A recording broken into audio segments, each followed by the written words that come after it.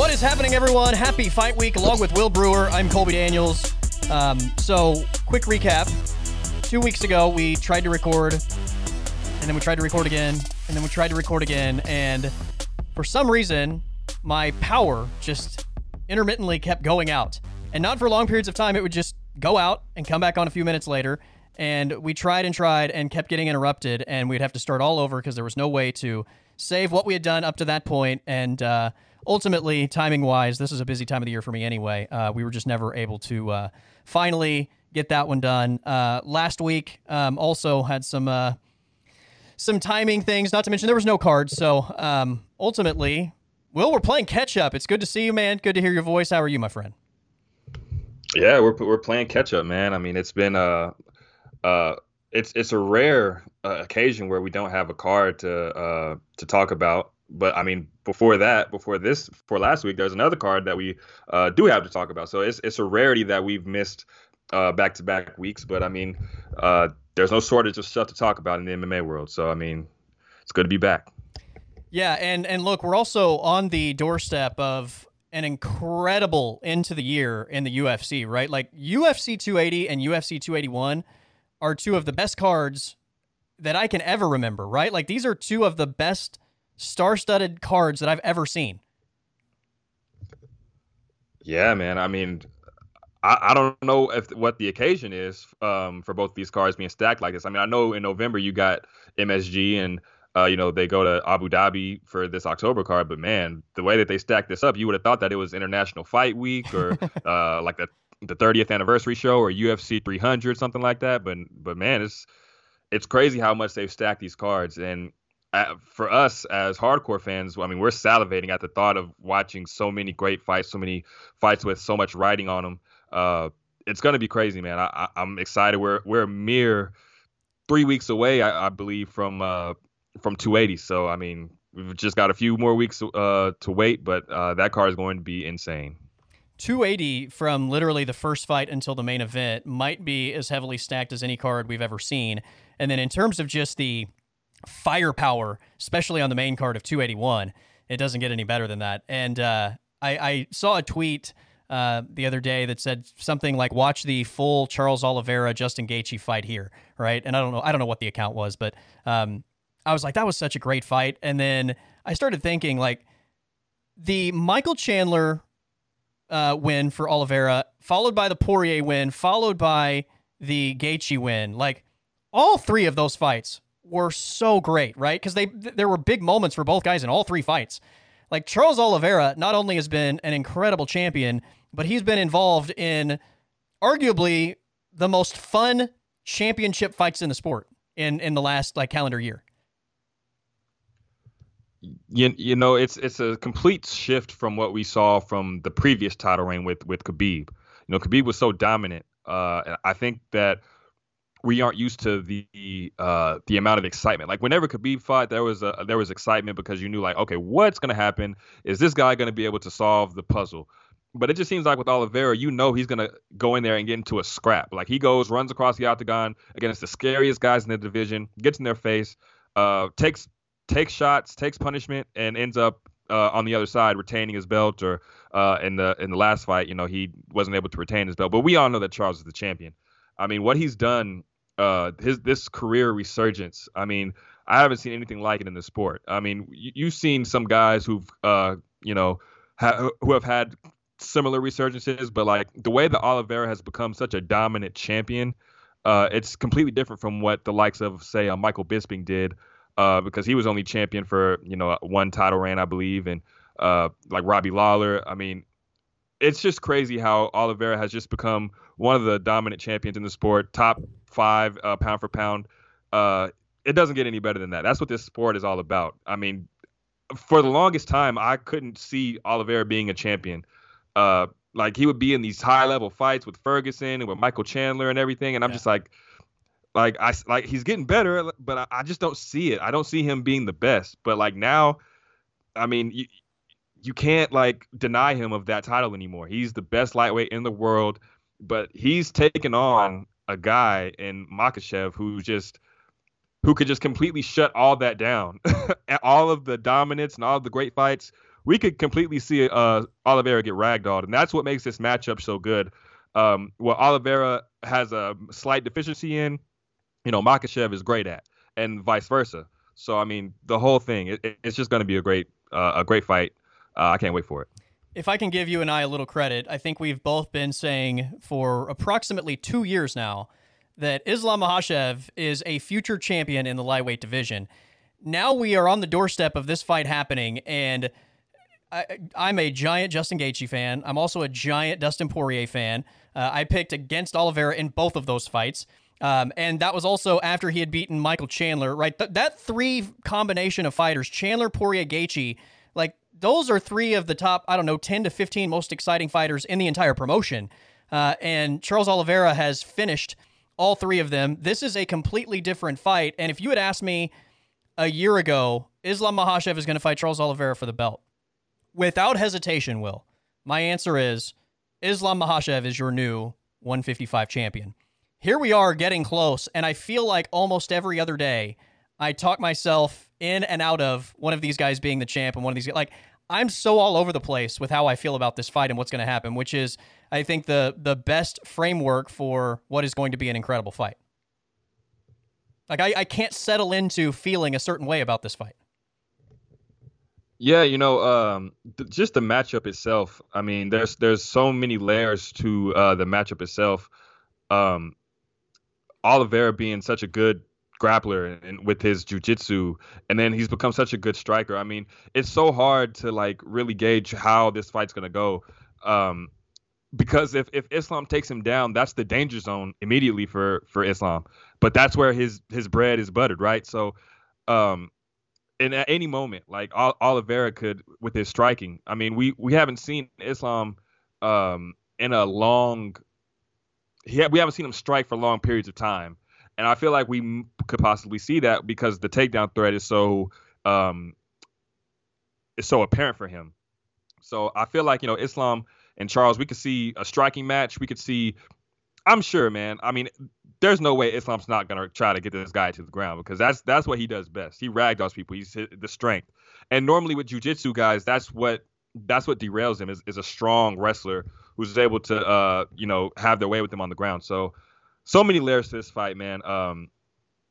Charles has been so dominant. I mean, he's gotten bigger. I mean, you could see him put size on as this title reign has gone on. Like the Charles Oliveira that fought Tony Ferguson, and you watch the Charles Oliveira that fought Justin Gaethje.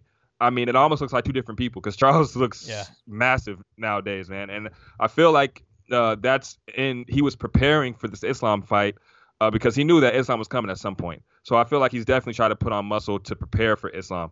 So, I mean, so many layers to this fight, man. Yeah. I mean, the more I talk about it, the more excited that I get for it. It's just a very, very good stylistic matchup that could go many, many ways.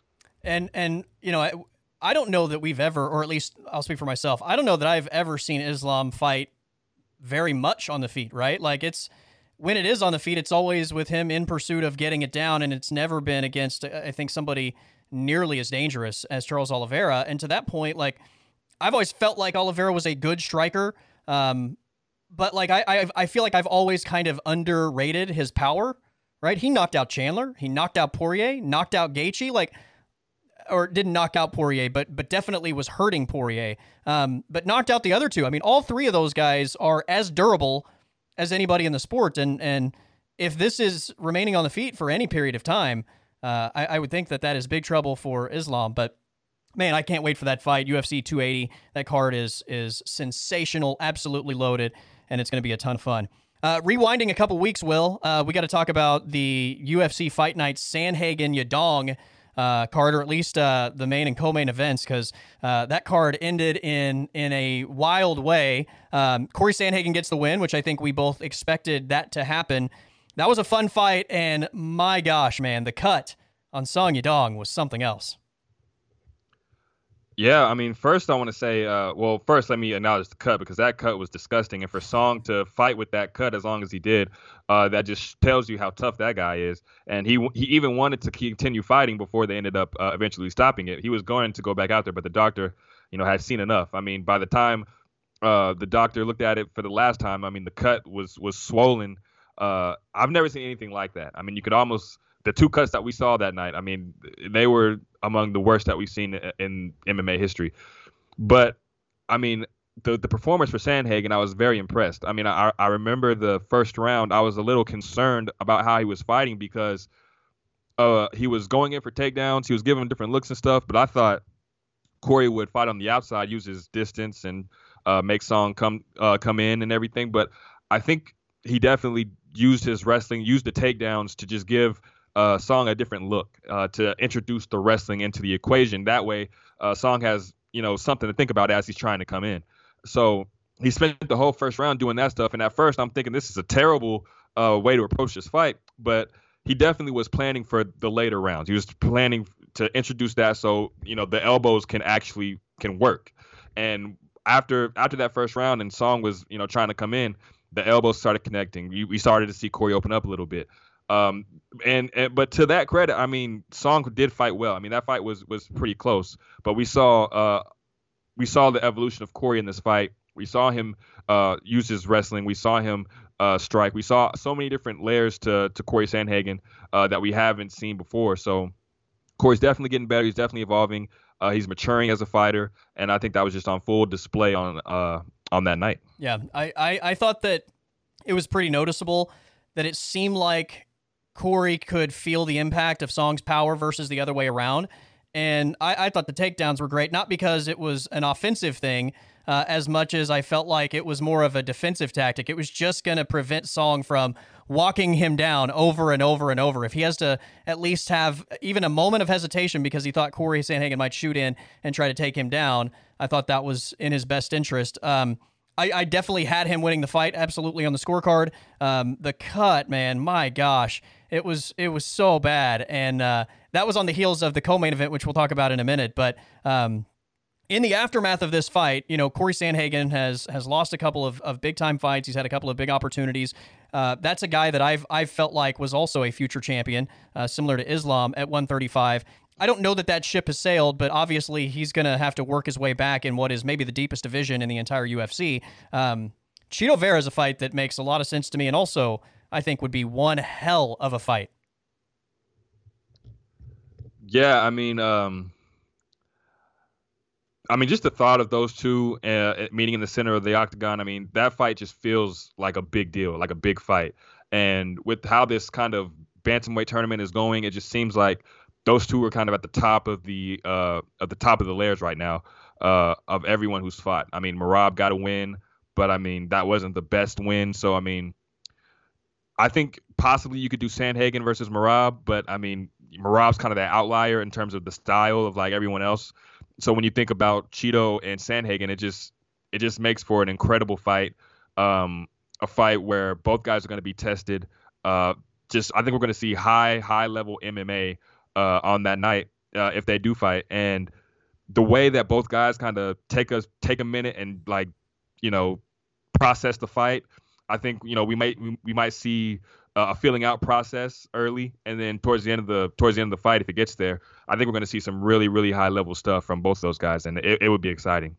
Both of these guys are killers. Both of these guys want to damage the other person, and almost to their detriment, right? Like at the end of this is a fight, but it's also a sport. And sometimes it's hard to take both of those things into account. Sometimes you have fighters that are too much about just the point system, maybe, instead of like saying this is a fight. And sometimes you have the complete opposite where it's more about the fight than feeling like you need to take advantage of opportunities to score. These two guys have both been on the bad side of that in ways because it's not so much about the scoring necessarily as much as they want to do damage to their opponent and end the fight, which I think is one reason you have to admire and appreciate both of these guys, their fighting styles, and how stylistically it may very much be a feeling out process early on, but it's also something that might result in big-time fireworks. Oh, yeah. I mean, I think when you look at Chito Vera and how he's been fighting his last couple of fights, he is definitely a killer. And the same thing with Sandhagen. Like, I think Corey Sandhagen is just waiting for the guy to bring the fight to him. I mean, Peter Yan brought the fight to him, but this was a fight that Corey took on short notice. I think Corey is waiting to have that type of fight with a guy like a Chito Vera who's going to bring that killer out of him. They're going to bring the killers out of each other. Yeah. I mean, TJ is a guy that, kind of held him up against the fence and everything. Like, I think Corey's looking to bring that dog out of himself. And Cheeto's just, I mean, when you hear Cheeto talk about the sport when he's in interviews and stuff, you can just tell that this guy is a killer. And the way he's a calculated killer, the way that he processes these fights, the way that he was able to catch Dominic Cruz, a guy who barely ever gets hit, the way that he was able to land clean with that head kick. I mean, Cheeto's awesome. Sandhagen is awesome. That matchup would be a fight of the year contender for sure. Absolutely. The co-main event, Will, also had a cut that was absolutely gruesome, and like both of these cuts were like I'm looking away, right? Like the cut between the eyes of Gregory Rodriguez, there was skull showing, right? Like unbelievable.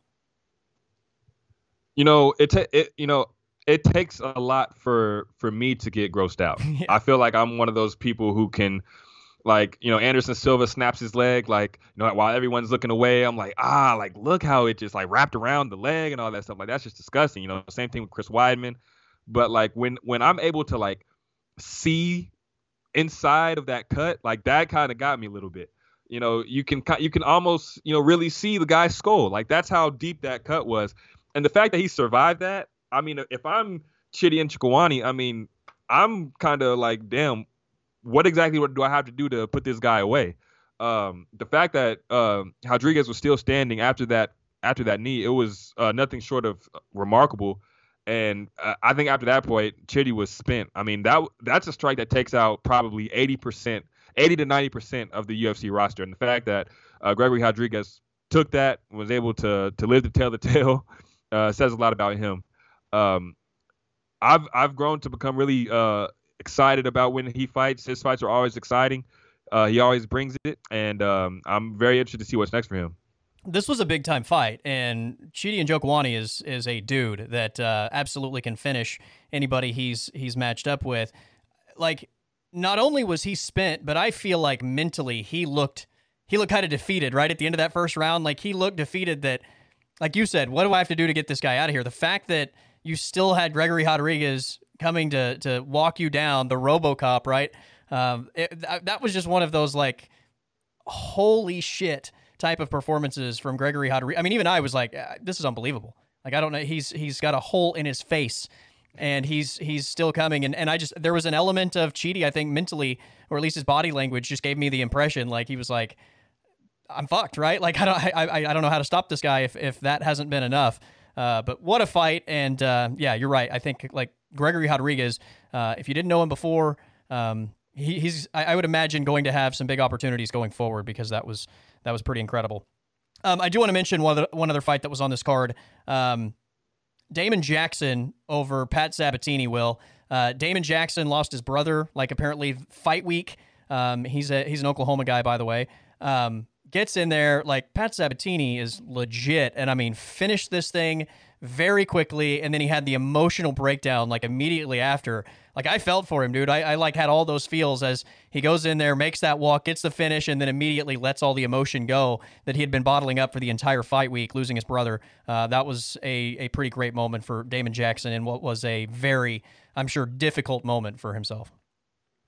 Yeah, I mean, it's very unfortunate dealing with the loss of your brother on a fight week, and it's, let's be real, like, this was the biggest fight of his career, fighting a Pat Sabatini, who everyone has as a upcoming prospect in that division. Many people thought that he was going to be not that he can't now, but like many people thought that he was going to be a top 15, top 10 guy. And a lot of people was writing off Damon Jackson, especially with the loss of his brother and stuff. But of course, our condolences go out to him. But the way that he fought, I mean, he goes out there and gets the job done quick. And it was very surprising that kick that he landed. I mean, like with Chidi and Gregory Rodriguez, like we said, that knee takes out a majority of the UFC roster. Like, that kick that Damon Jackson landed on Pat Sabatini, that takes out a majority of the UFC roster. And, it landed flush. Pat Sabatini couldn't take it. I mean, he's tough. He tried to fight through it, but eventually Damon Jackson just poured it on and got the finish. I mean, it was a spectacular win for him. in a week where it just seemed like nothing could go right for him. I'm glad that he was able to get that win. And like I think I forget who I heard say this, but like Damon Jackson wasn't going to lose on that night. He was going to beat anybody that stepped into that octagon, and I fully believe that because the way that he fought, the way that he was just kind of throwing caution to the wind. I mean, no one was going to be able to beat him that night. So props to Damon Jackson for even continuing to take that fight and to come out with the victory. Ultimate props to him. Yeah, absolutely. How about something we haven't had the chance to discuss yet? Jose Aldo, the King of Rio, calls it a career, goes into retirement mode. This was a guy that going into the Merab fight, which a lot of people thought was a bad choice of, bad on his part to take that fight because Merab is the boogeyman of that division. Maybe he went forward with it. To me, it was more about his corner advice than him, not being a good fighter. We obviously know the gas tank has been a problem for him, but like when we've watched him recently, I think at his top level, he's still one of the elite guys. I thought he had very poor advice from the corner to basically not fight, essentially, right? But regardless of all of that, just a guy that has been a staple and a legend of this sport since I started following it regularly, as it became more than just what the original UFCs were. But Jose Aldo, man, just around forever, it seemed. Yeah, a legend of the sport, a guy like many people have just recently started watching the sport, and it's a shame because like not many people really appreciate just how great Jose Aldo is. When he was in the WEC, like you talk about a killer, the way that he was knocking people out. I mean, Jonathan Brookins. I mean, Cub Swanson, Mike Brown, the way that he completely annihilated the legs of Uriah Faber. I mean, Uriah Faber's legs, like he'll tell this story, like his legs were like blue and black. I mean, after he fought Jose Aldo, like this was a guy who nobody had anything for in the WEC. And then he comes over to the UFC after the UFC purchased the WEC. And, he didn't have those spectacular highlight reel knockouts outside of that one in Brazil when he knocked out Chad Mendez. But like nobody had anything for Jose Aldo. Like he was a long reigning champion for years. And it took a Conor McGregor who completely, took the sport by storm, who was riding high, a superstar, and a guy in Conor who took the mental game to Jose Aldo in a way that nobody else was able to. Of course, Conor knocked him out in 14 seconds and became the champion. But I think Aldo should be appreciated more for what he did after that because he immediately became interim champion in his next fight, became the undisputed champion after that. I mean, he had battles with Max Holloway. He fought Volkanovski. He's always fought the best of the best. And when you thought his career was about to end, maybe 4 years ago, he drops down to 135, and everyone's thinking that this is a terrible move, including myself, because he could barely make 145 at the time. But he ends up turning this 135 run into something special, winning his last three, and then ultimately he did get a 135 title shot. Maybe it wasn't deserved at the time, but I mean he's a legend, so why not? Yeah. So I mean, Aldo is he's a staple of the game, one of the all-time greats. I mean, probably top 10 of all time. I mean, the talent, the everything that he could do. Aldo was one of the greats, man. And I wish he would have went out on a better note than that Merab fight because there's just so much to Aldo. Like, I wish he would have took just one more fight in Brazil, but I understand, going out the way he did. I just wish he could have had that moment, but it doesn't always come for a lot of people. But Jose Aldo, man, one of the greats. Yeah, I think it's probably one of those things where, like, if he doesn't have a path to the title, and now that he's lost to Merab, that doesn't really exist, without maybe fighting for a lot longer, he doesn't want to be part of it. I hate that he's going out on that note because that was a stinker of a fight. And again, it wasn't as though Aldo was just terrible in the fight. Like, his corner was literally just telling him not to do anything, essentially, right? Like, it was so bizarre to watch his corner be like, yeah, this is, you're going to win the fight. You're doing exactly what you're doing, which is just standing there and defending takedowns. Like, so weird. Like, you have to score, and his corner apparently, I don't know. It stinks that he's going out that way, having lost that fight, but also having lost a fight in which he was kind of encouraged not to fight and just to defend takedowns the whole time. Speaking of now former UFC fighters and a guy that actually was a former Aldo foe, Marlon Moraes joins the PFL, Will, and I just saw this news earlier today. Marlon Moraes and Shane Burgos getting the matchup in the PFL. Well, first let me say Jose Aldo definitely won that fight against Marlon Moraes when they fought. Absolutely. That's why he got the title shot, by the way. Yes, and it's rare that you lose and you get a title shot, but that's not a fight that Aldo lost. But anyway, Marlon Moraes, this guy was a killer for a long time in the UFC. I think that guys in the UFC just like got better so quick. The sport started to evolve on him so quick that he was just kind of left to dry, and he ended up losing like 5 out of his last 6 or something like that. And then I think that only win that he had was Aldo, which was a fight that I thought he lost. So, but he retired, and then the PFL they're spending a lot of money on guys who have the names. Like we've seen Shane Burgos go, we've seen Thiago Santos go, and now you add Marlon Moraes to the list. Like they're getting names. And these are all guys who are like Shane Burgos is exciting. Thiago Santos is a guy who's main evented UFC pay-per-views and UFC fight nights. And then you got Marlon Moraes, a former UFC title challenger. So like they're getting guys who's got recognizable names. And I'm pretty intrigued by this fight with Burgos. I mean, because Burgos is as exciting as it gets. And for a while, Marlon Moraes was as exciting as it got in the UFC before the losing streak started. So I think if Moraes can find that guy that was running through the division, that knocked out Aljamain Sterling, that worked his way into a title fight with Henry Cejudo, you find that guy, I mean, Burgos is going to be in for it. But I think this is going to be an exciting fight. The leg kicks from Moraes are always lethal. Shane Burgos is always an exciting fight. So I think it's a good fight. The PFL, a lot of guys are going to the PFL, man. I think the PFL is starting to have something.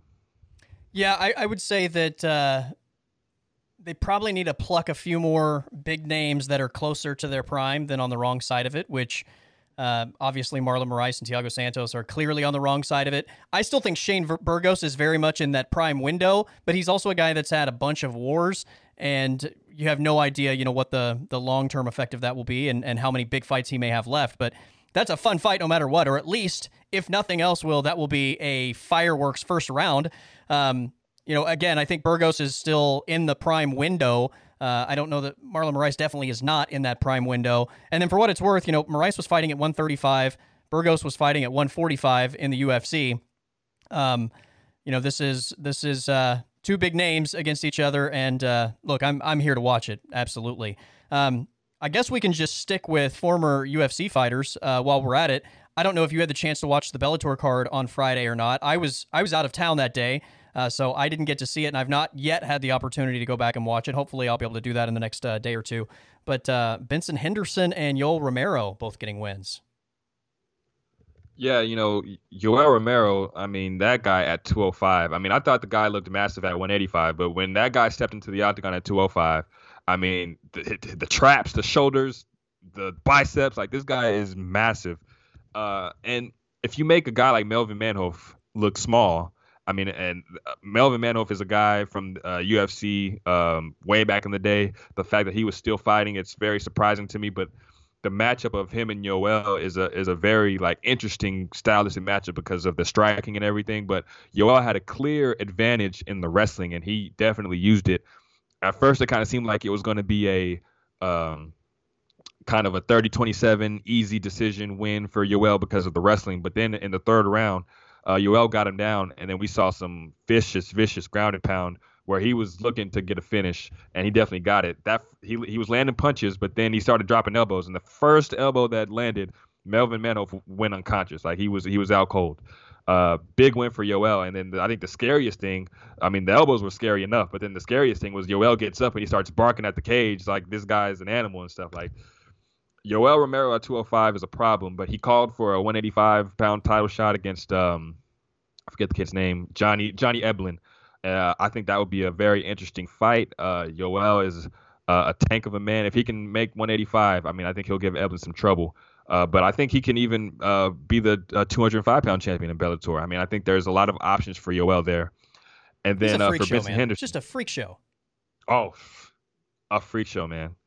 And then he's still, I mean, at 40 whatever, he's still cut. He's still very athletic. Like, I think he can still do the damn cartwheel backflip shit.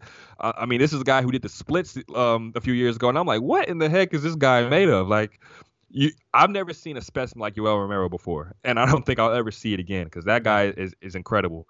But then to transition to Benson Henderson, I mean, they fought in Ireland. He fought Peter Quilley, so Peter Quilley had the big walkout, and all of the fans was chanting was singing his theme song, and it seemed like this was a big moment for Peter Quilley to get a win over a legend like Benson Henderson. But Benson Henderson went out there and just kind of toyed with him for 5 rounds. It seemed like it was just a sparring match for Benson. Benson's one of the most talented lightweights I've ever watched. Former UFC champion, hasn't won the title in Bellator yet, but I think he's always just on the cusp. On any given night, he could be the champion in Bellator. He's on the. He says this is his last contract. I think he's got 3 more fights. Benson's one of the most talented guys, like I said. If this is the end of it for him, I hope he gets one last title shot. He deserves it, man. Absolutely. To go back to Yoel Romero for a moment. Generally, when the UFC lets some of these guys go, it's because they're clearly on the declining side of their career, right? Like, their prime is definitely over, and they're not at their best form ever. Again, that's not to say that they still can't fight at a high level, but most of these guys are clearly not at their elite level that they showed at one point in time.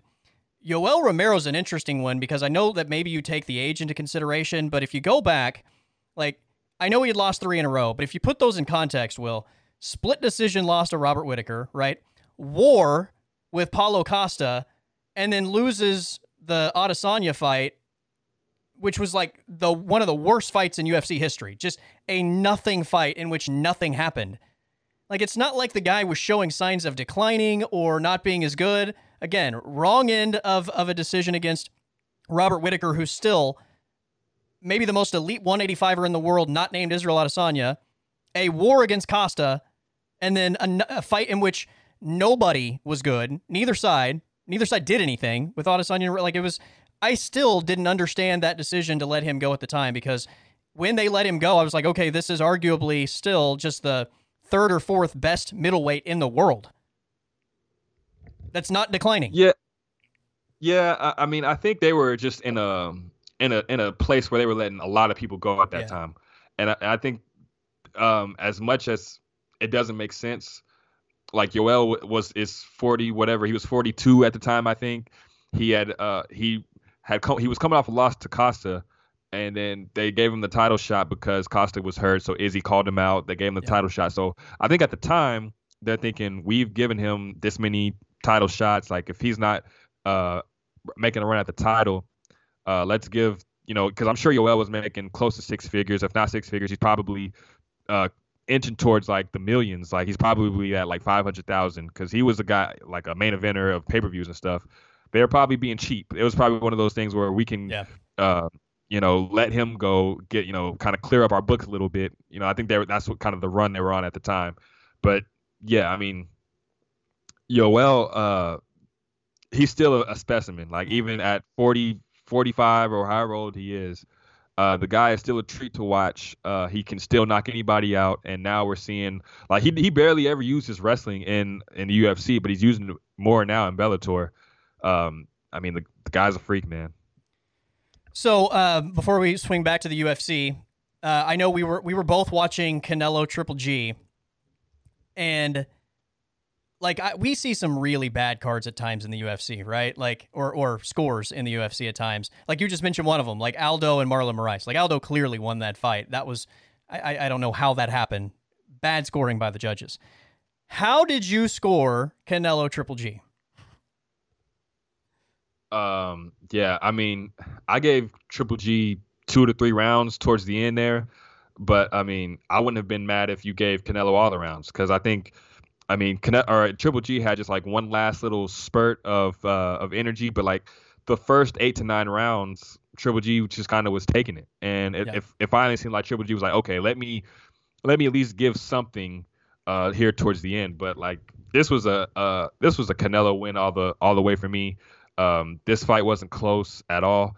But the fact that there was a judge that scored it as close as he did. I think one judge had it like 116, 112 or something real close like 113 was one of the scores. 115, 113. Yeah, it was just crazy. Like I don't know what fight that guy was watching, but that would mean that Triple G won how many rounds? Like five yeah. rounds or so. Five rounds.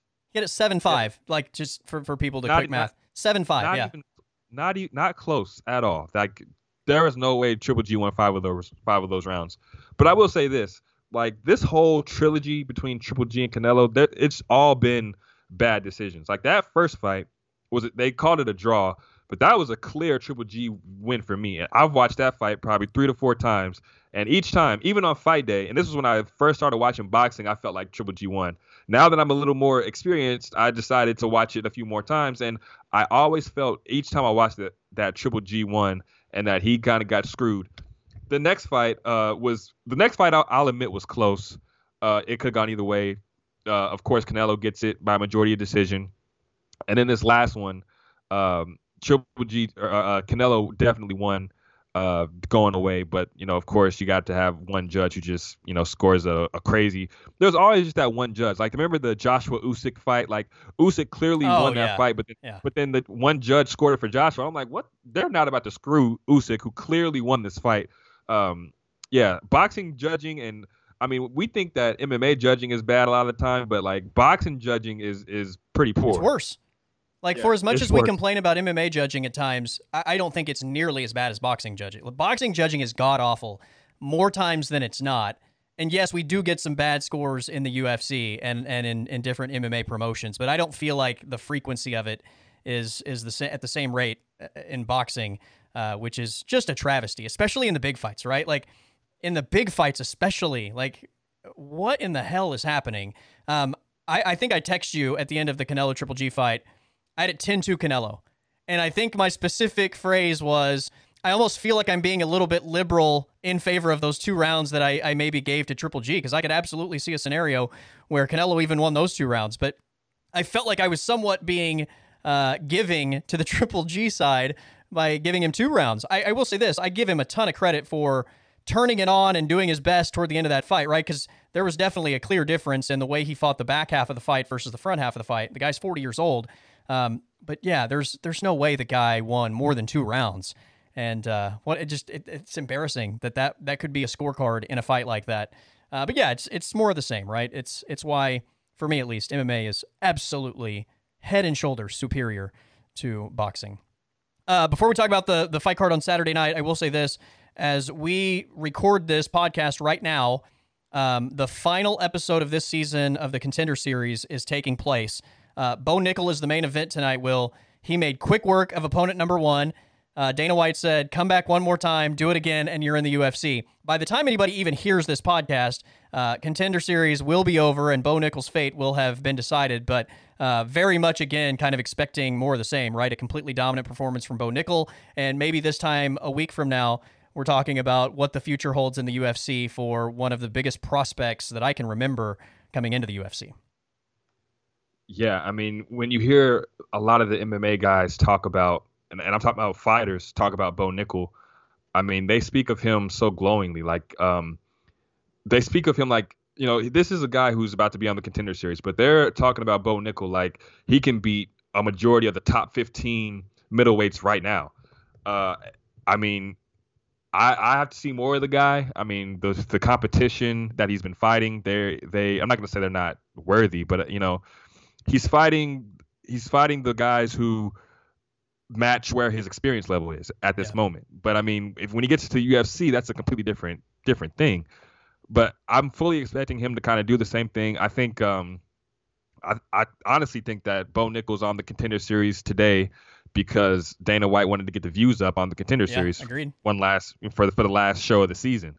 I think that was the plan all along, and I'm sure that there's a lot more eyes on the Contender Series because Bo Nickal is on it.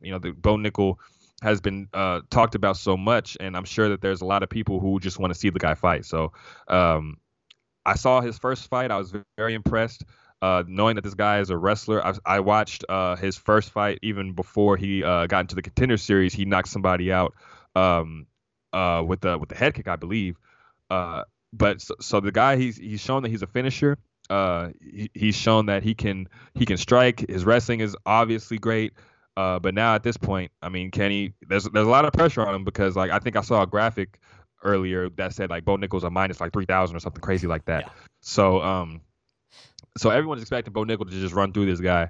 I heard that he's like a guy that's like 6-0 or 6-1, something like that. So hopefully Bo Nickal's not taking this lightly, and he put in the time and everything to come out and do what he does best. So I want to see him in the UFC, but he's got to get through this. Hopefully he's not underestimating the guy.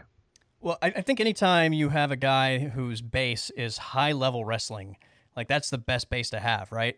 And obviously he has heavy power. Like we've seen the highlights, he can finish fights from a power perspective on the feet. But like high-level wrestling is seemingly the best base to just transition to, even if you don't have a lot of MMA quote experience. Yeah, I mean, obviously, I mean, you look at some of the like DC, for instance. DC came into the sport in his mid-30s, I believe, but he was an Olympian or an Olympic wrestler, and he basically ran through the sport until he got to the highest level of MMA in John Jones. Like he ran through the sport, and even after John Jones, he ran through the sport, became a 2-division champion, all off of that wrestling base. A perfect example of this is Ben Askren. I was about to say Ben Askren, yeah. My goodness, Ben Askren couldn't punch his way out of a wet paper bag. That famous quote. Ben Askren was not powerful in the striking at all, but he definitely just went in and just would grapple with guys, grab a hold of them. I mean, I didn't get to watch him much in one, but when he came into the UFC, the way that he got Robbie Lawler down after taking that much punishment, and then was able to get him down in the way he did. I mean, I could only imagine how much powerful he was as a younger guy in the wrestling. And he's an Olympian as well. So Bo Nickal having that type of wrestling along with power in his striking, I mean, he's got a good base, a great base. And I understand why a lot of people are like, this guy is going to be the truth once he gets to the UFC. But I'm one of those people who was like, let me see him build into this. Let me not just put all of these expectations on him right away. Well, he's also going to be probably a guy, Will, that just even in his first few UFC fights just completely runs through dudes until you really step up the level of competition. I'll be curious to see how quickly they do that with him, but it wouldn't surprise me at all if for the next like year or two, it's 2, 3, 4 guys that are matchups that he can, that aren't going to test him to the degree that maybe he could be tested. But yeah, the guy obviously has an incredible ceiling. And as we just discussed, I think the best base to enter the UFC and start winning fights immediately. All right, our fight night on Saturday from the Octagon, from the Apex inside Las Vegas, Nevada. It is a main event of Mackenzie Dern and Xionan. This is a 6-fight main card that begins in the lightweight division with Mike Davis and Vyacheslav Borshev. Oddshark.com has Mike Davis as the minus 175 favorite, plus 145 for Borshev. Notice I didn't give scores because at this point it's almost irrelevant, Will. Your lead seems to be pretty insurmountable. I mean, I would like to think that my lead is insurmountable, but we've got pay-per-views, and I'm pretty sure, especially with this card coming up in October, this 280 card, I'm sure there's going to be a few fights we're going to be on the opposite end of. But as far as right now, my lead is pretty comfortable. So, but I'm not going to be too comfortable. There's a lot of sleeper fights on this card. Let me first say, I mean, even the prelims, there's a lot of really good fights. But while the main card doesn't have a lot of name value, there's a lot of really, really good fights. And especially this Mike Davis and Borshev fight. I mean, both guys are pretty talented strikers. If I had to make a pick on one, I mean, this fight is really close. Ooh, if I had to make a pick on one,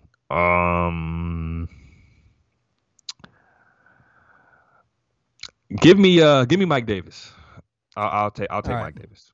The favorite, Mike Davis, is the pick for Will Brewer. I'll take the other side of it. I will go Borshev. I think mainly just been more active recently.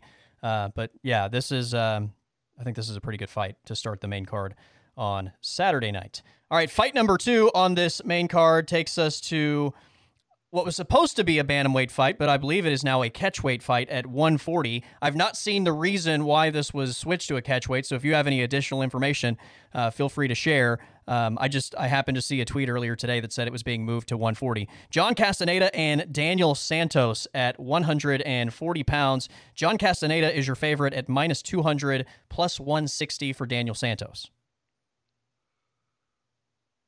Man, I would like to. I want to be more objective of this because I know that Daniel Santos is probably really dangerous. I mean, you could just kind of tell when a guy enters the UFC and he's got the background that he does. He's got finishes. He seems like he's pretty a pretty exciting fighter.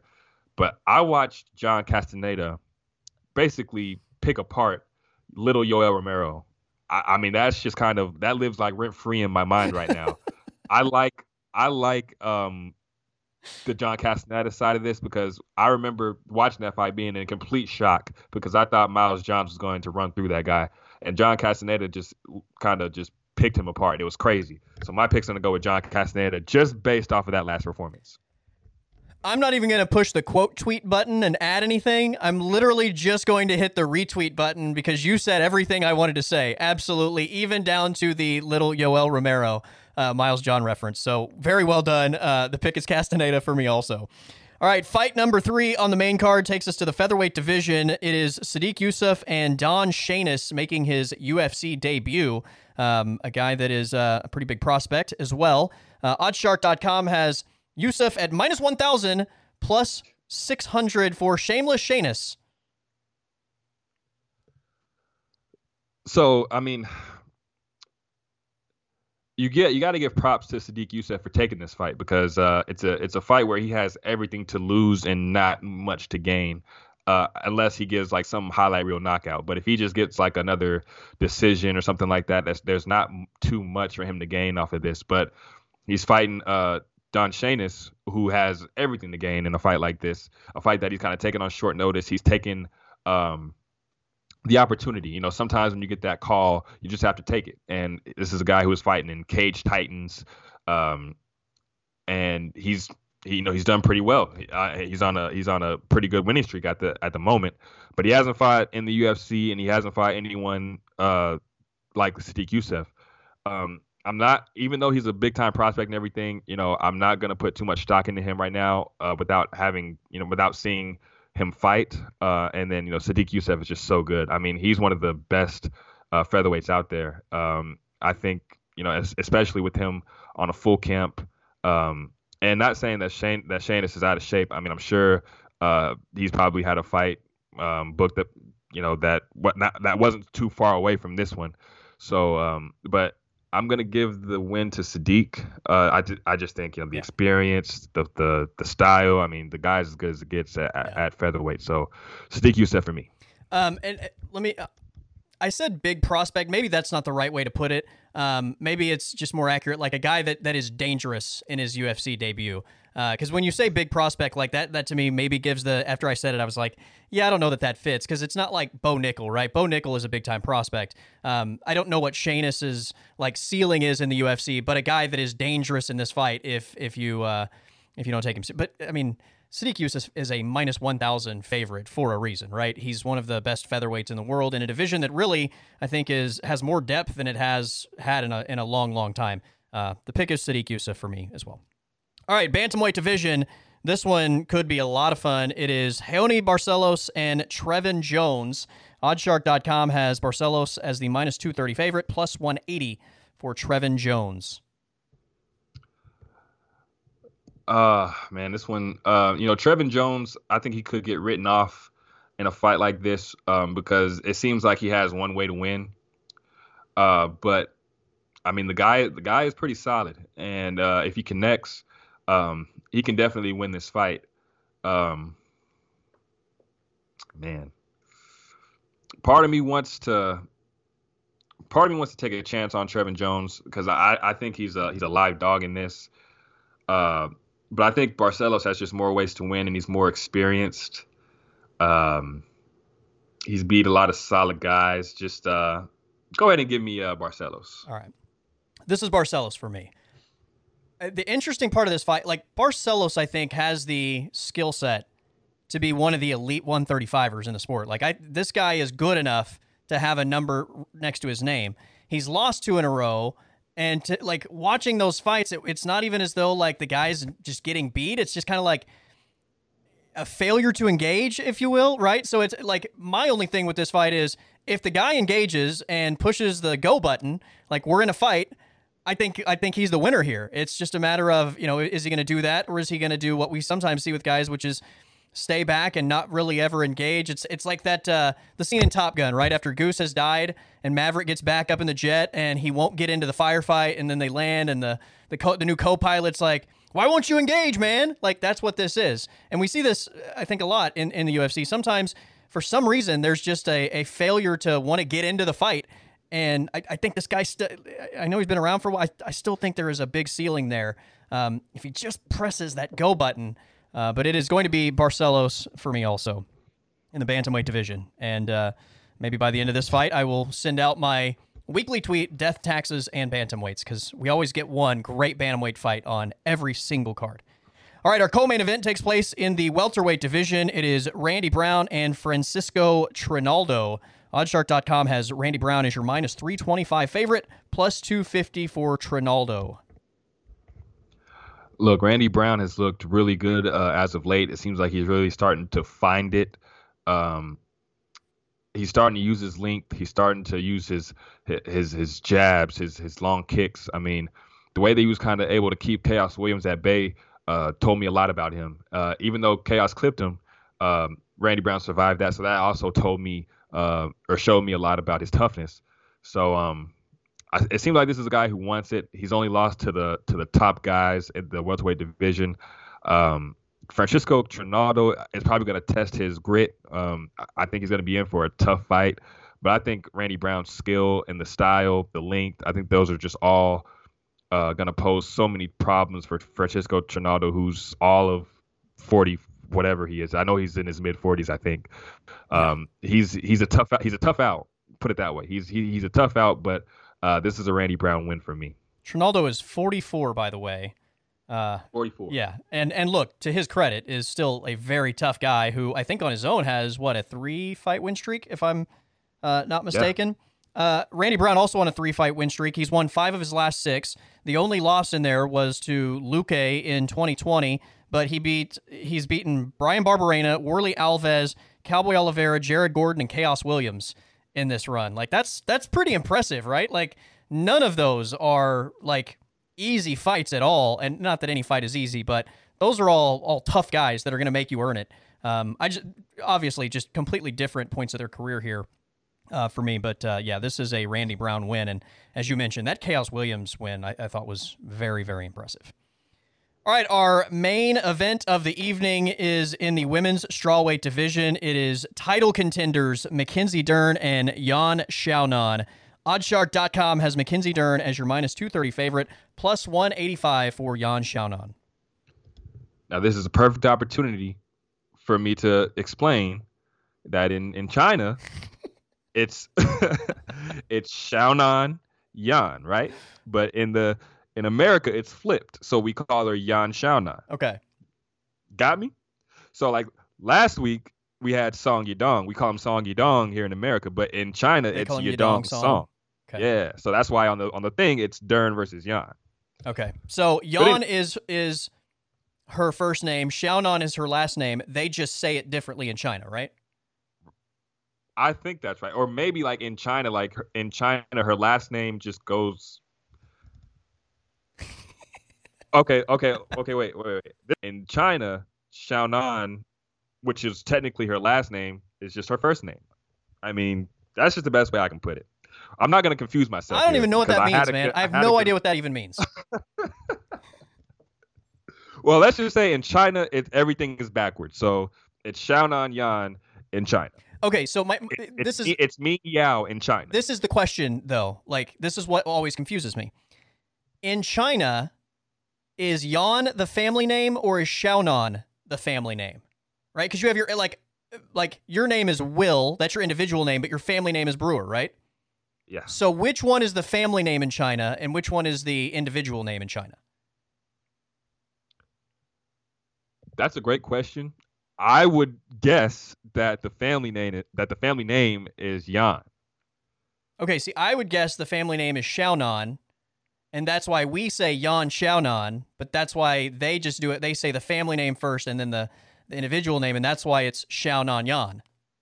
Hey, you might be right, man. I don't know, mean, dude. It's confusing as shit to me. Right. That sounds right to me, but hey. I will never have that right or understand it. So I'm just giving you a heads up. I hope you explain it every single time it comes up, and I hope we go through this little song and dance every single time, and then the people listening that hear it every single time can be like, these fucking idiots.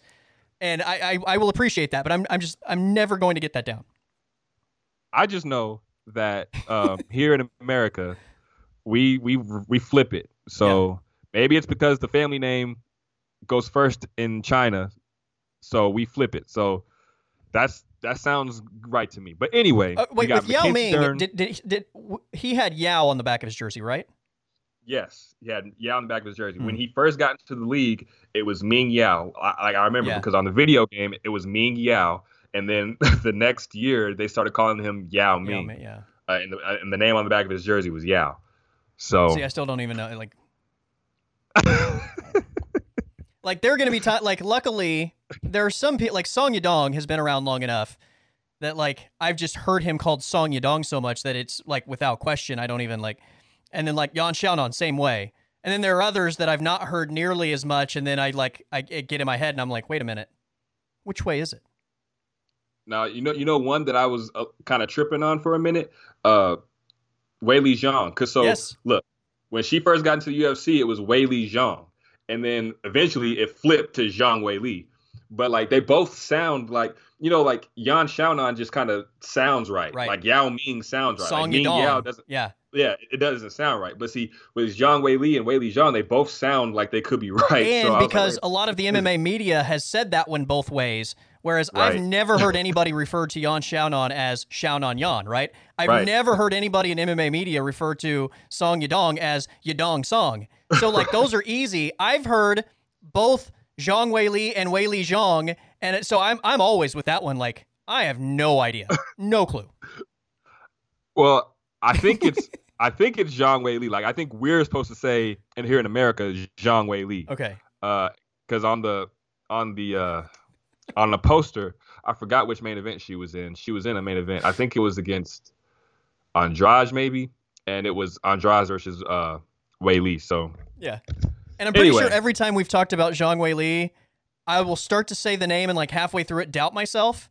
And like, I'll pause and be like, am I saying it right this time? Or is it the other? Like, I can never remember. Yeah. So it's Zhang Weili for now and forever. Okay. Don't get it confused. Okay.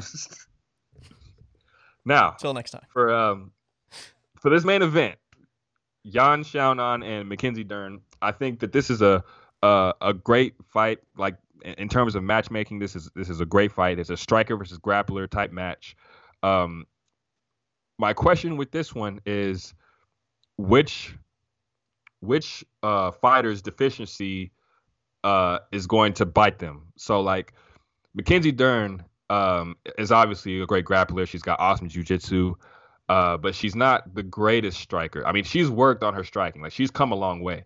In the fight with Marina Rodriguez, she did well. Against Tisha Torres, she did well. But I think Yan Xiaonan represents a different type of striker. The power, the speed. I think she hasn't really seen something like what Yan Xiaonan brings to the table. Now, on the other hand, I know for a fact Yan Xiaonan hasn't fought anybody as good as Mackenzie Dern on the ground. I mean, Mackenzie Dern is the greatest, probably female jiu-jitsu player of all time.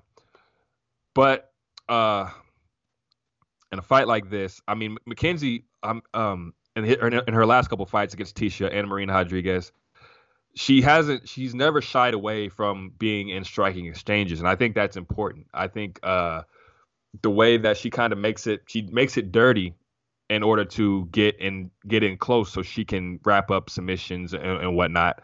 She almost had Tisha in a submission. She almost had Marina Rodriguez in a few submissions. My question is, or my next question is, how much better has Mackenzie Dern gotten with her takedown offense? I think that's something that she hasn't really had. Yeah.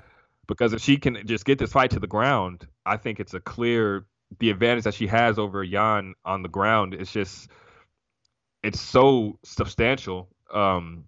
It's so wide, and I think that the difference in the striking between Xionan and Mackenzie, while there's a gap, I don't think the gap is as wide as the gap is between Dern and Jan on the ground.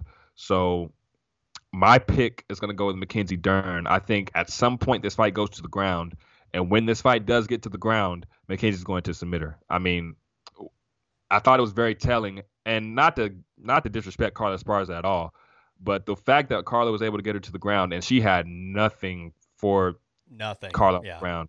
The fact that Carla was able to pass her guard and get into a dominant position kind of effortlessly. I mean, props to Carla for sure, but I thought that told me a lot about where Xionan was with her ground game. And I think if Mackenzie gets her to the ground, she's not even going to know what happened to her before she's wrapped up in a submission. So my pick's going to go with Mackenzie Dern. I think I'd struggle maybe to pick this fight a little bit more if it was 3 rounds, but over the course of 25 minutes, you just feel like there are going to be at least a couple opportunities for Mackenzie Dern to get this fight to the mat. And when that happens, you just feel like the edge is so decisively in Mackenzie Dern's favor. We talk about this in like the Kevin Holland Chimaev fight, or like the last time, like Islam versus like Dan Hooker. Like, this fight is interesting for as long as it takes place while both people are standing. The minute that both people are not standing anymore, the fight to me is not that interesting. So if Yan Xiaonan can keep this on the feet for 5 full rounds, then she's probably going to win. Or look, I would say this: I think Yan Xiaonan could potentially get a finish here on the feet. Mackenzie Dern is not inept on the feet, but I do think there is a decisive edge on the feet for Yan Xiaonan. But I think there is a bigger edge if it goes to the mat in terms of Mackenzie Dern either just completely dominating in that way or actually getting the finish. So, to me, it's just a matter of, can Yan Xiaonan prevent this from going to the ground? And if she does, then it'll be a really interesting fight. If she can't, like, it's just a matter of time in my mind that Mackenzie Dern is going to either just comfortably win on the ground or actually get a stoppage. It's Mackenzie Dern for me in the main event in the strawweight division. And look, this is obviously a fight that very much has potential championship implications. Oh yeah, I mean, I think the UFC is very high on both these women. I mean, Mackenzie Dern, I think as soon as she got into MMA, or as soon as she got into the UFC wanted to kind of be behind her on being a champion. And same thing with Yan Xiaonan. I mean, the market in China, I mean, I know they love when there's a champion from China. That's why you see Li Zhengliang and Zhang Wei Li, Song Yadong getting all these big opportunities. And the same thing with Yan Xiaonan. I feel like as soon as she got into the UFC, she was getting big opportunities. Yeah, I think there's championship aspirations for both of them. I think Mackenzie Dern's probably closer in this moment. I think she's probably just maybe 1 win away, or maybe 2, but I think she's right on the cusp. And Yan Xiaonan, she's not out of it. Right? I mean, she's lost 2 in a row. She's not out of it, but I think a win over Mackenzie Dern, and especially if she wins, the way that it would happen, I think it would be very exciting. So it would put her right back in that discussion. So she had a close fight with Marina Rodriguez, who many people believe is next. It was a split decision win for Rodriguez, so she's right there. So this is a very, very interesting fight, and a lot riding on it for both women. So I think we'll see a dogfight. Feels like Marina Rodriguez is next, right? Marina Rodriguez, by the way, has beat both of these ladies. I would imagine, Will, this would be the winner in my mind probably gets Rose, right? Like, that would make sense. I think it depends on what happens with the title fight, because if Carla beats Wei Li, then of course Rose isn't going to get another title shot, so that would make Rose a perfect candidate for the winner of this fight. But I think if Wei Li wins, I think we're probably going to see Wei Li Rose 3, because Wei Li and Rose 2 was really, really close. Yeah. And I think if Wei Li's the champion, it's hard despite what happened with Carla and Rose, it's hard to deny Rose a shot against Weili, considering that she's beat her twice. Yeah. I mean, of course, you got. She's not fought again though since the loss. That's the only thing. Like, it was a dud.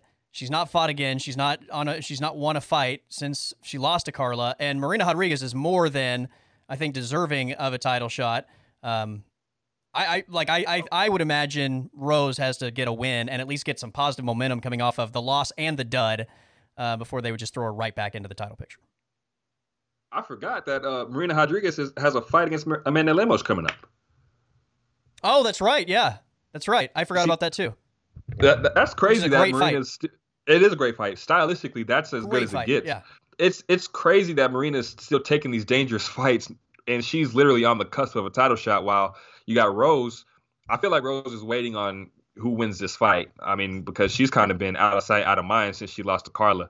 The one thing that I heard from Rose or about Rose is that she's considering a move up to flyweight. I mean, I don't know if that's true or not, but I heard that that's been talked about from Rose's camp. So, I mean, we'll see what happens, but this strawweight division is absolutely loaded. I mean, the fact that Marina Rodriguez and Amanda Lemos are fighting, Dern and Xionan, Carla and Weili, I mean, there's a lot to love about the strawweight division right now. By the way, give me Rose Valentina at flyweight all day long. All day, man. I'm in. Immediately. That fight would be crazy. I mean, even though I feel like Valentina has a clear path to victory, but I feel like if they are standing, just the skill level that we'll see from Rose and her movement, Valentina and her Muay Thai, like it's just, I think in terms of women MMA, like I don't think there's a higher level of a striking match that we'd ever see. Yeah, I agree, man. That would be a lot of fun. But yeah, the point is, either one of the winners on Saturday night, Dern or Xionan, puts themselves right back in a scenario where you get a big fight against a big name that potentially could point you in a path toward a championship. So this is a very big one for both, right? Because Xionan has lost 2 in a row to Carla and Marina. Mackenzie Dern lost to Marina Rodriguez, and then who was it she just beat? Tisha Torres, yeah. So yeah, this one could be big in terms of what's next for the winner. But yeah, I'm curious to see what they do as well, depending on how that goes. And like you said, I remember hearing the Marina Rodriguez Amanda Lemos fight announced, and I thought that's a great fight, and it doesn't make sense, but that's a great fight. And then I completely forgot about it as you brought it up. So there you go, man. That's kind of a fun division right now, right at the top. Yeah, it's a fun division, and especially because the other ones seem to be just so like dominated by one person. Yeah, for sure. Let me just say this about this division. I mean, if Mackenzie Dern wins this, Mackenzie Dern is a terrible matchup for like all of the championship contenders right now. I mean, if Mackenzie Dern has worked on her striking, like I mean, and we'll definitely see in this fight, but if she's worked on her striking and if she's worked on her takedown offense, I think we're probably looking at the next champion, because she's a terrible matchup for Carla, for Weili, for Rose, all these girls. I mean, because once it gets to the ground, you're in her world. So Rose is so long, though, man. Rose is so long. Her, like you said, she's great on the ground, but her takedowns aren't great. So, well, Rose has been susceptible to takedowns. I mean, sure, she got taken down by Weili, who had been working on her wrestling. Of course, there was Carla. I don't think she got taken down. She might have. I mean, that fight was so long ago and it was so terrible. I mean, I don't want to think about that fight, but I don't remember if Carla got her down or not. But Rose can be taken down, and if Mackenzie has worked on her takedown, like she's got championship intangibles. Like she's there. Yeah. The skill is there. Right. She just has to put it all together. I think she's on the cusp. And I think we're going to learn a lot about her in this fight. But Xionan, for what it's worth, I mean, if she's able to put Mackenzie Dern away, there's a lot of really good matchups out there for her at the top of the division with like Rose and with a rematch with Marina Rodriguez and everything. And then, potentially maybe it's a China versus China match with her and Weili. I think the only bad matchup in the top for Xionan is Carla. So, I mean, we'll see what happens, but this is a very interesting fight, and we're going to learn a lot about both women, who's gotten better, who's gotten more mature and everything throughout these close fights that they've had. So we'll see what happens. Absolutely.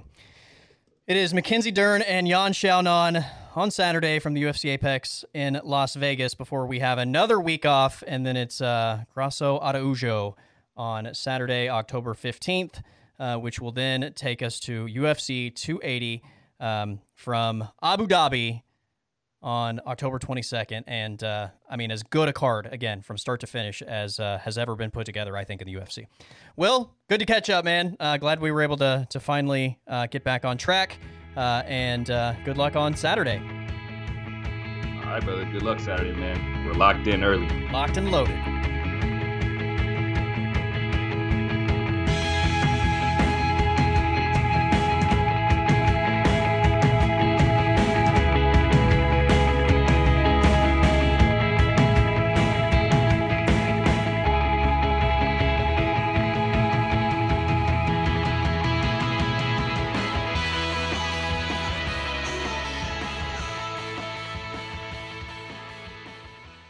The podcast is over.